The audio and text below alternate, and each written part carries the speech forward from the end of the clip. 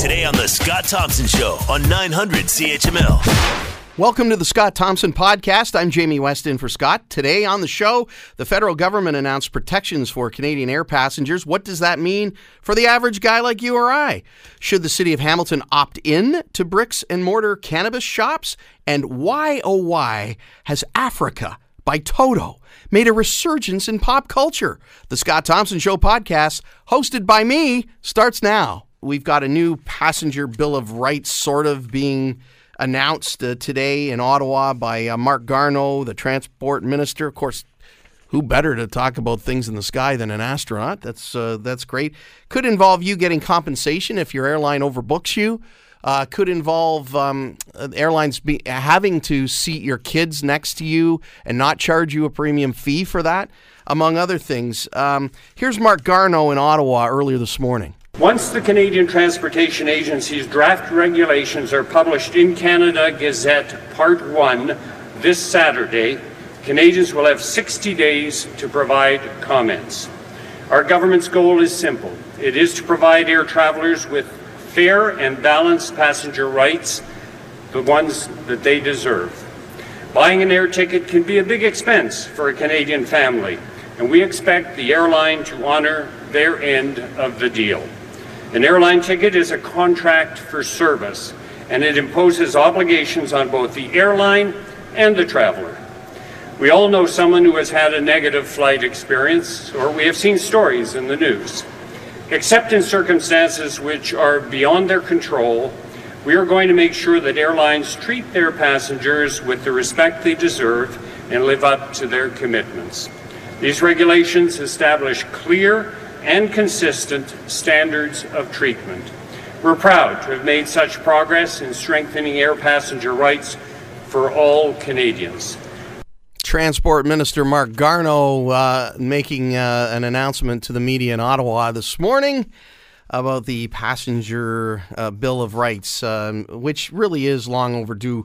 Carl Moore is an associate professor at McGill University. He's a guy that has that keeps a close eye on the airline industry and consults with airlines as well. Is that right, Carl, historically? Yeah, absolutely. So what are your thoughts right off the top about what we heard the government say earlier today? Well, I think it's a good step forward, long overdue in many ways. It's been something they've been looking at in, I guess, good Canadian government style for a while. And they looked at what they do in Europe, what they do in the States and Australia and so on to get a sense of what, kind of what the standards are out there in the developed countries like our own.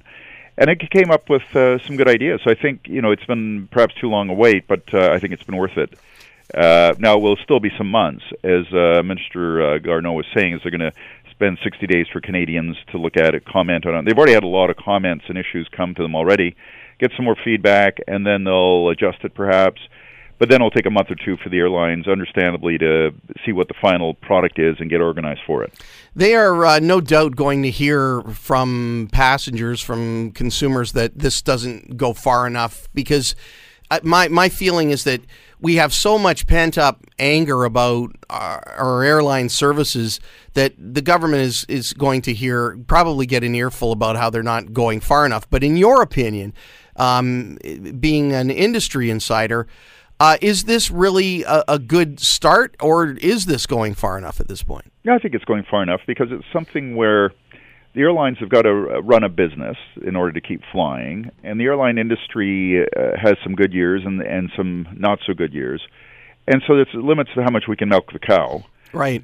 And on the other hand, it's something where you spend hours waiting in a airplane, which I've done on the ground. They're not giving you food and water and things like that. There's a point where it goes too far.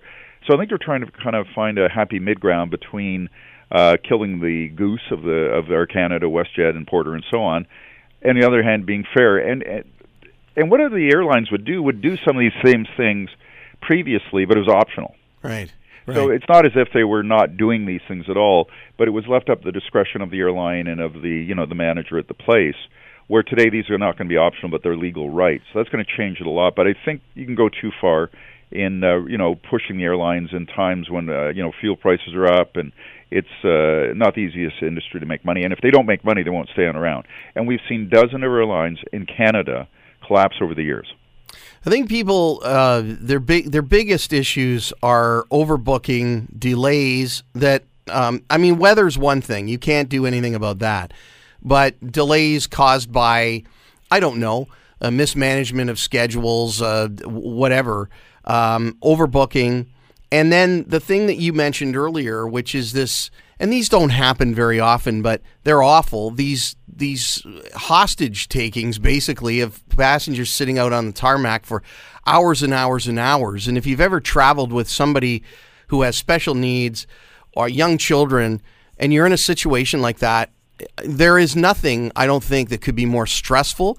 And yet we hear about and we see, because people send their cell phone videos out to the internet, people suffering in inhumane conditions. You mentioned it, temperatures that aren't human, no water, no food. Why does that happen? Explain to me how that can even happen. Well, sometimes it's because they're greedy airlines. But I think a fair bit of, and this has happened to me, a number of times in the many years of travel, is that I was on a flight from from Kansas to Philadelphia last week, and they didn't put us on the plane, but they made us wait in the lounge for a couple hours while they fixed the plane. And one is they could have said, look, we don't know how long it's going to take. Go stay in a hotel. You can fly tomorrow. Mm-hmm. And we were not wanting to do that. I mean, if it became a few more hours, you break down at a certain point. But we spent an hour and a half, 2 hours waiting, but they fixed the plane and we were able to depart, which is what we wanted.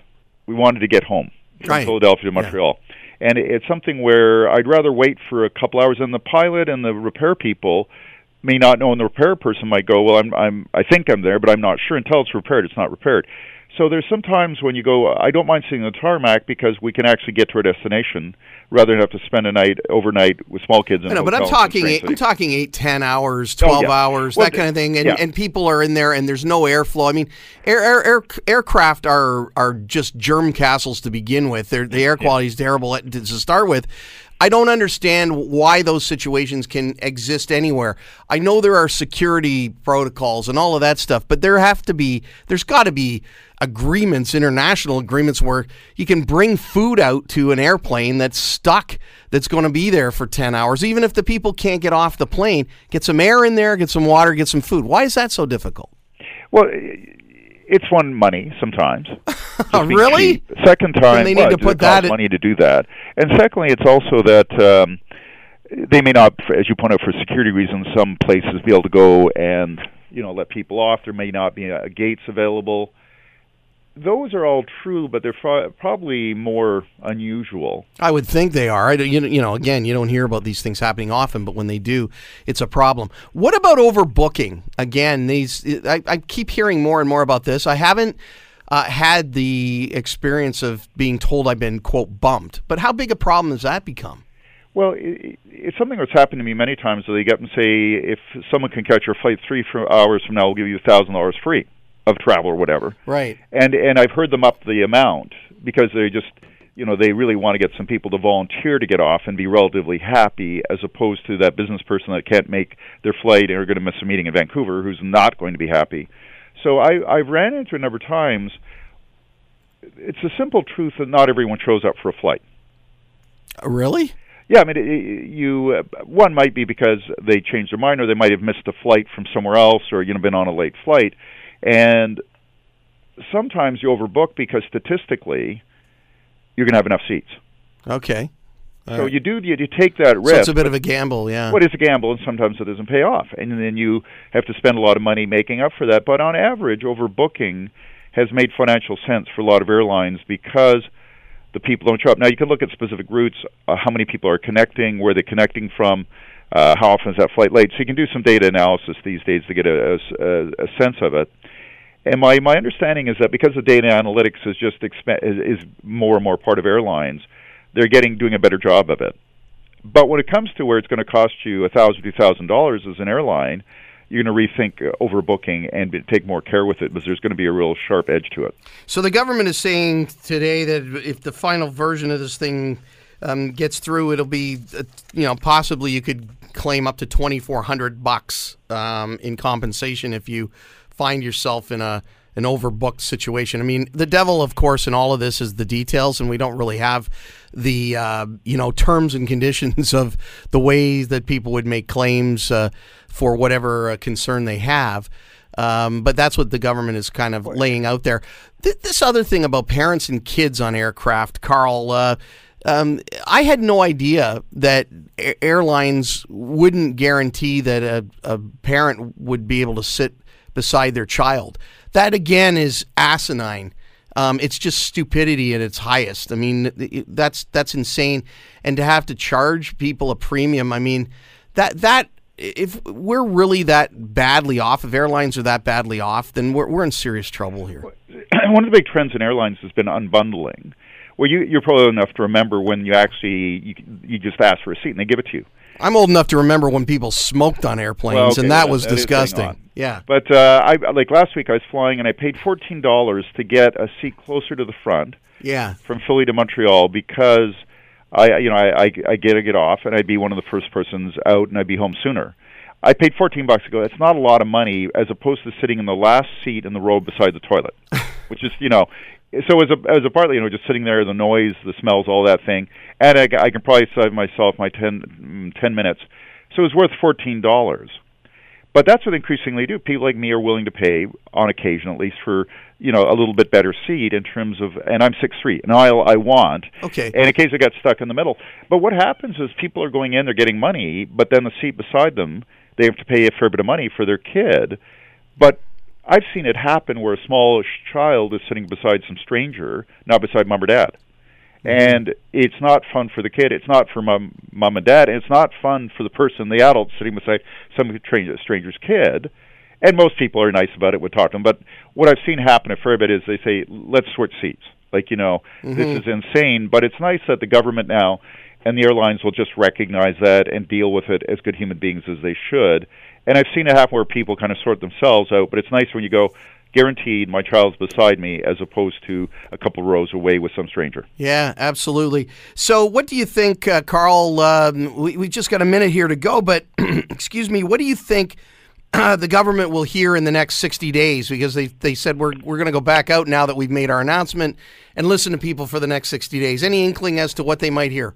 Well, they're going to quibble about, other things you should add, rights you have, and that sort of thing. But I think by and large, when I look at it, it seems like excellent progress. It's not dissimilar to what they're doing in the U.S. and the EU, and so I think it's something where there'll be a little bit of quibbling, but by and large, I think Canadians should be satisfied the government's made good progress on this file. All right. Carl Moore, Associate Professor at McGill University, an airline expert, consultant to many airlines. Appreciate your time today. Thanks so much. Take care. Bye-bye. Bye-bye. There's Carl Moore. And what do you think about this? We'll weave you in if you want something to say. 905-645-3221, star 9900. If you want to drop me a line, it's jwest@westpromedia.com. Want to remind everybody, 3 cent a liter day's coming up. That's right. Happening Wednesday, December the 19th. Fill up your tank and help ensure there's a gift on Christmas morning for a child in need. That's all happening Wednesday, December 19th at participating Pioneer gas locations. 3 cents from every liter goes directly to the Children's Fund and the Christmas Tree of Hope. The 30th annual 3 cent a liter day is proudly supported by Pioneer, and there's a slew of Pioneer locations. You can look them up online, but yeah, save 3 cents a liter on Wednesday. And gas prices being what they are, it's already a little bit of a Christmas gift, right? Gas is like $1 a liter or sometimes a little less than that. Shave another 3 cents off and help the Children's Fund at the same time. Sounds like a good idea. You're listening to the Scott Thompson Show podcast on 900 CHML. Downtown Councillor Jason Farr referring to the whole cannabis sales thing in our city as the Wild West, and I think he's borrowing notes from Andrew Dreschel's column in the Hamilton Spectator that went a few days ago, where he talked to Sam Marula, the Ward 4 councillor, and it was Marula that really is concerned about all these illegal pot shops not being cracked down on, and Marula's saying, why not? Is everybody going to start selling wine out of their basements and hamburgers off their front porch? That kind of thing. It's a Wild West out there. The police, meanwhile, are saying listen, we are waiting for the courts to deal with the charges that are already in front of them, and they haven't. But that historically, police executed more than 70 warrants and laid more than 200 charges against illegal pot shops, most of which were either withdrawn or resulted in peace bonds being issued. Now, this is the part that's important, I think, for all of us to understand. It's the system that sucks. It's the details that weren't dealt with, that weren't planned for when the legislation went through. And the police, I think, are really caught between a rock and a hard place. Yeah, their duty is to uphold the law and enforce the law, but they have a lot of other things they have to do as well. And they have to prioritize their time and resources. And the cold hard facts are illegal pot shops involve, like every other investigation, lots of legwork and paperwork before they can execute those warrants. And so you got to ask yourself, what's a bigger priority right now? Are illegal pot shops a larger priority, or is getting fentanyl and guns and coke off the streets? You know, I would argue that the latter is more important than the former at this point. But it is this pot thing is a mess. There's no doubt about it. My feeling on it is that the city's got to get with it and opt in for bricks and mortar cannabis shops. The illegal stuff will get dealt with in time. And I think that most people, if they can get the kind of cannabis they want to get in a legal shop, will go there and get it. And open as many as you want. The market's going to decide how many of them make it and don't make it. It's no different than selling any other legal product. You're either good at it or you're not. If you're not good at it, you'll close. So I'm not too concerned about that. I know there's people saying, we got to set limits on the number of pot shops and that sort of thing. Michael Armstrong's an associate professor at the Goodman School of Business, Brock University. Michael, thanks for the time today. Thanks for having me on the show. So the central question for the city of Hamilton is, as other municipalities, should Hamilton opt in or opt out of bricks and mortar cannabis shops? Obviously, the city council here is going to discuss that. What are your thoughts on all of this? I threw a lot of stuff out on the table today. Indeed. Well, there's lots of stuff out there. Dive in anywhere you feel like it. Well, I think the first thing that the council and your listeners need to keep in mind is what is not being decided by council. So there are still people who would just as soon cannabis not be legal for production or legal for possession. Well, that issue is no longer on the table. That's been dealt with by the federal government in its law. Yeah. There's still some people who would rather cannabis not be consumed in Hamilton, don't want to see it being smoked in places where smoking is allowed. Well, again, that issue is not on the table. That's been dealt with by the provincial law. In fact, it's not even up to council to decide whether cannabis will be sold or purchased by Hamiltonians, because it's already being sold online, so people can buy it that way. And as your introduction made mention, there's lots of illegal sources where people can buy cannabis in the Hamilton area, just like most other parts of Canada. So the only thing Hamilton Council has to decide is, will they allow legal shops to set up in their jurisdiction? Cannabis will be consumed, it will be smoked, it will be bought, it will be sold. The only question is, are we going to have legal shops, or, again, as your introduction mentioned, just the Wild West?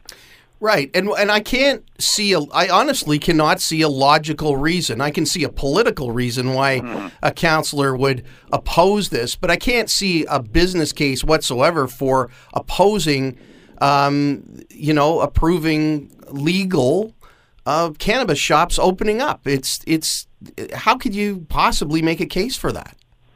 I think I agree with you. The problems with the Wild West scenario, the problems with the legal shops, those will be less. I can't say they'll be zero, but there'll certainly be less as more legal places open up where you can go to buy. You don't see people selling burgers off their front porch, because there's lots of places you can go and buy a hamburger. That's right, that people know are regulated for health and that kind of thing, and there's some oversight, and that gives them more comfort. I can't see this being any different. Sure. So the more accessible that the legal product becomes, the less market share that'll be left for the illegal shops with organized crime or just your neighbor who grows his own stuff. So absolutely, I think that's the case. The only sort of argument I could see for opting out, and this is really more from one of my political science colleagues to comment on. I know some municipal politicians are concerned that they don't have any control over zoning or location of stores, and I can see their point. They have other kinds of businesses. They have some jurisdiction as to how many can set up in a given area or where they can set up. The province is not giving them that jurisdiction. So I have heard some politicians say, well, okay, we'll opt out as kind of a bargaining tactic in the hopes the province will then later give us more power. Is that a good bargaining tactic? It sounds kind of risky to me. But I'll leave that for the politicians to decide. So is a lot of this, Michael, the fact that this is all new and that for so long, people were, opposed, cannabis was illegal. It was associated with, organized crime. It was associated with, it was immoral, all of these things. And that it's just because it's legal now, it's going to take people time and politicians to get their heads around this. I mean, as a political hot potato, it's still a hot potato. It's going to be for a while, right? Yes, and that's why I introduced my topic the way I did. Said, look, there are a lot of people who still think this is a horrible thing, and personally, I don't use it. It would be wonderful if nobody did use it. I mean, it's not good for us. Right. Neither's alcohol, right? Yes. Yeah. With the exception maybe of a few medical conditions that are still being studied. Right. But I can't control the rest of the world, and so okay, let's put some reasonable limits on things. Let's provide a way that people can get a regulated, tested product. Yeah. Where they have some idea that there's no contamination in it. Yes, it's actually cannabis and not something more dangerous. Yes, the concentration is more or less what's on the label, as opposed to having to take the chances with a street product, which might be very good or might be something you don't know what it is. Right, and you don't know how many hands it's been through and what has gotten into it in the various transactions in which it's traded hands. And there you go. I mean, we're back to, think of it as food or even alcohol is regulated that way in our country and so on and so forth. We have to think of it. No, I wouldn't go quite so far to say like food, but think of it like alcohol. Think of it like tobacco. Well, I just mean from a safety regulation standpoint. I mean, we can argue about the ultimate safety of smoking pot, which is there is no safety. It's bad for your brain, and there's lots of studies about that. It's not good for you. I don't care what anybody says. I mean, people can say what they want. That's my take on it. Based on evidence, but it is what it is. But but the regulation is the key. And so, if it's legal and it's regulated, I can't see why any municipality could possibly make a case for not allowing legalized pot shops to be open. It just doesn't make sense to me. I agree, but as you note, in some cases there might be a political rationale. Mississauga and Markham, for example, have opted out, although Toronto and Ottawa councils both wisely opted in. Another point that some of the councilmen might be a bit hesitant, to consider is that there's not going to be suddenly 100 cannabis stores legally opening up in Hamilton. As the provincial government pointed out, there's a shortage of supply right now. There's no way they could supply 100 stores, and in fact, they announced last week that they're going to limit. They're only going to have 25 licenses across the province in the first round. Now, that I don't think is a very wise decision because it's going to mess up a lot of entrepreneurs. It sure will. Yeah. Nonetheless, somewhere between the combination of an initial shortage of supply and initial rationing of licenses, it's going to be a relatively gradual first year. There will be time for people to get adjusted to it, to figure out, okay, how do we enforce our bylaws, all that good stuff. Yeah. All right. Well, I think it's funny how pot was legalized and the world didn't come to an end. Are you surprised by that? Well, not yet. No. Neither am I. It's as we both discussed, it's something that's not really good for us. But people do use it. People will use it. So let's figure out how they can use it in a relatively safe way that doesn't cause hazards for other people who don't want to use it. Yeah. As one other commentator pointed out, we don't have a crisis in Canada where hundreds or thousands of people are dying from cannabis overdoses. That's right. That's right. That's the point. That's actually the point, especially when it comes to the law enforcement end of things. You know, when politicians talk about the police, aren't doing anything about these illegal pot shops, police have to create priorities. They have the same struggles that every other organization has, resources, manpower, womanpower, whatever, and they have to create priorities. And I would argue that opioids and guns and coke and other stuff is a higher priority to weed. I would just make that general statement and say, good, I'm glad they're making other things that are more dangerous a priority. Anyway, Michael, thank you for your time. Great chat today. I appreciate it. Well, thanks again for having me. All right, all the best. Bye for now. Bye. Bye-bye. There's Michael Armstrong, Associate Professor in the Goodman School of Business at Brock University. You're listening to the Scott Thompson Show podcast on 900 CHML. I don't get it. I don't understand. I do not understand. I remember being confused when I went to the Panic at the Disco concert this past summer at the Scotiabank Arena with my daughter, because they were playing Toto's Africa along with a countdown clock on the stage, counting down to when Panic at the Disco, Brendan Urie, would pop out of the stage. And I thought, what is it with this Africa? And the crowd singing. Like, everybody's into it. I'm like, this is weird. What's this all about? I'm always a little behind when it comes to these things. But a guy who's always on top of these things and ahead of me is Eric Alper. He's a music publicist and music commentator and shameless idealist, and he's with me on the line now. Eric, welcome back. Oh, thank you for having me. Look, I'm not that far ahead, because if I was Jamie, I would have signed Toto. You know what? Toto was a band that was really made fun of in the day in a lot of ways. They had some great music. I'm a fan of some of their music. Africa was not one of them, and 99 was not one of them. Hold the Line was a great record. Rosanna, some of the others. Yeah. And this was a band made up of session players that just played. They were session musicians that came together and formed their own band and did this. But they were they weren't, I don't know. And this song, in 82, I remember just sort of being, okay, there it is. Why is it so popular now, do you think? Well, I think for a couple of reasons. I think it's just one of these songs that end up from generation to generation in completely different contexts for that success and popularity beforehand. All it takes is for social media to latch on to something, and sometimes it's just one 15-year-old girl in the U.S., and that's exactly what happened earlier this year in May, when a 15-year-old girl started spamming Weezer on social media, begging them to cover Toto's Africa.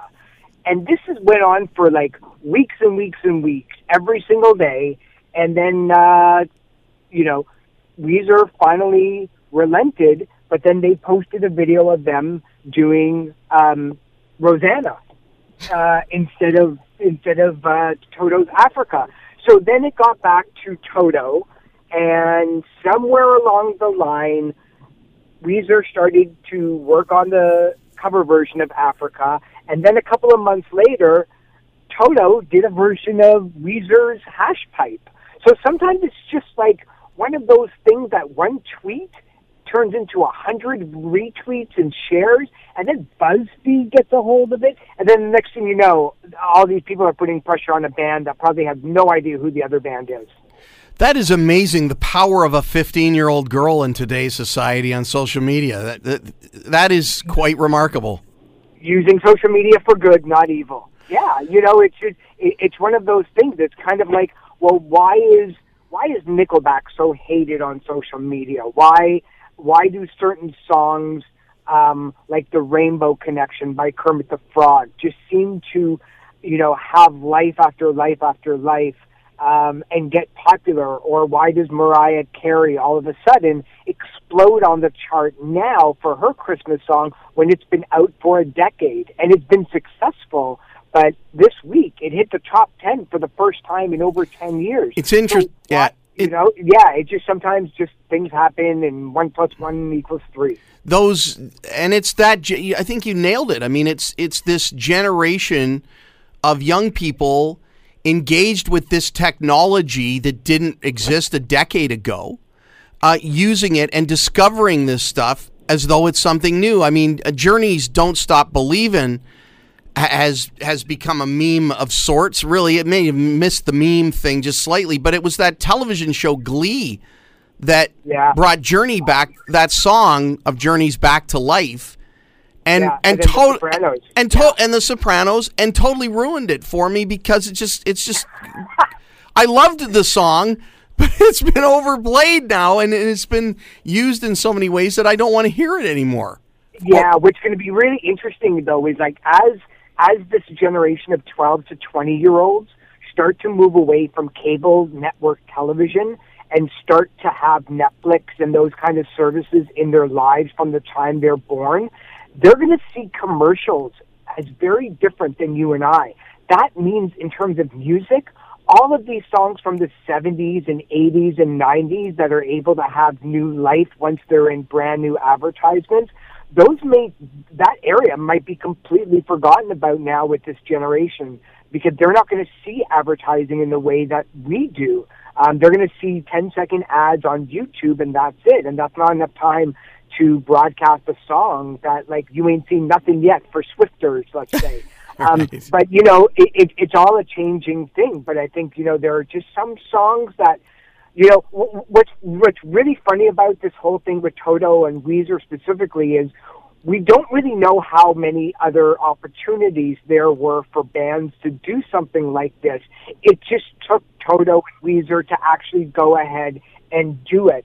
And I think that, you know, one of those things, you know, one of the possibilities of this song revamping and getting popular again is like you have two bands that are able to do that. If you go on Twitter, there's probably hundreds of artists pitching Taylor Swift and Justin Bieber and Shawn Mendes to cover their song.